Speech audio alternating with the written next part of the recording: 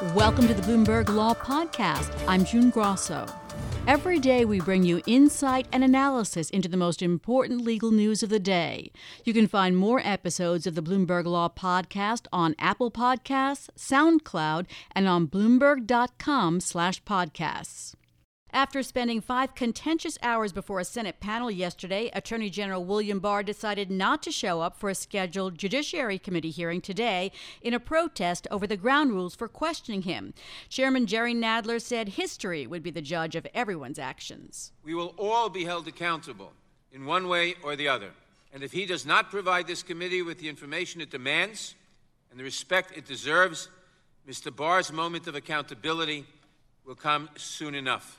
Nadler says he'll seek a contempt citation against Barr if he doesn't relent within a few days. Joining me is former federal prosecutor George Newhouse of Theodora Oringer. George, it seems like there's been a bit of overreaction on both sides. First of all, you have the top law enforcement official not being willing to answer questions from attorneys. And then you have Nadler, who could have changed the rules in some respect, and Democrats could have given their time to one Democrat to do questioning. I mean, does it seem like there was a better way to do this? June, it seems like this is classic politics and a confrontation that really is sort of outside the judicial system. You're absolutely correct. There's really no reason that the Attorney General can't field questions from staff attorneys, but they seem to be very focused on that kind of protocol and politeness. Now, Nadler says the committee may issue a subpoena to Barr, but what will a subpoena really do? The House has already authorized a subpoena to the Justice Department to get an unredacted version of Mueller's report as well as the underlying evidence. The Justice Department is just refusing to comply with that. So what can a subpoena do? Well, it's somewhat ironic because it's normally the Department of Justice that serves as the enforcement mechanism when Congress issues a subpoena that is not honored by the recipient, here the Attorney General of the United States. So it's a little unclear. They can issue the subpoena if the Attorney General doesn't show up or refuses to answer questions from anyone other than the members. They can hold him in contempt of Congress, but to enforce it, they have to go to the courts, and that requires attorneys, again, typically Department of Justice attorneys. So you really there's a quagmire or conundrum here that we need to get over. It's just a political play, to be honest with you. It just seems as if Congress doesn't really have the power it needs to do an investigation if so far the witnesses don't want to show up. Well, remember, they can subpoena the fact witnesses, and they can also subpoena, presumably, Mr. Mueller. But commanding the Attorney General of the United States to appear and answer questions according to the ground rules of the Congressional Committee, that may be a power that we'll see whether they have that true to exercise. Now, that is something the courts can ultimately decide upon.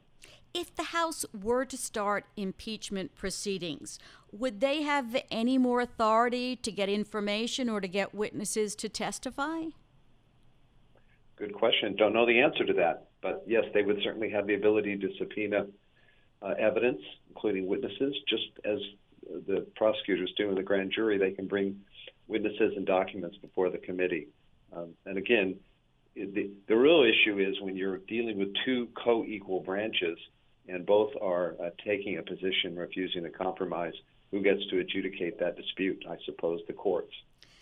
It is a catch-22 in a lot of instances. Now, as far as Mueller testifying, yesterday Jerry Nadler said he hopes to have Mueller testify before the committee on May 15th, but they're working it out with the Justice Department.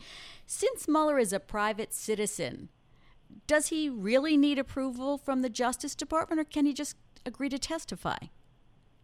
Well, except that Mueller would be subpoenaed in his capacity as special counsel, so as he would be appearing in connection with and through his association with the Department of Justice. So I think his role would be treated the way any attorney in the department, all the way up to the Attorney General.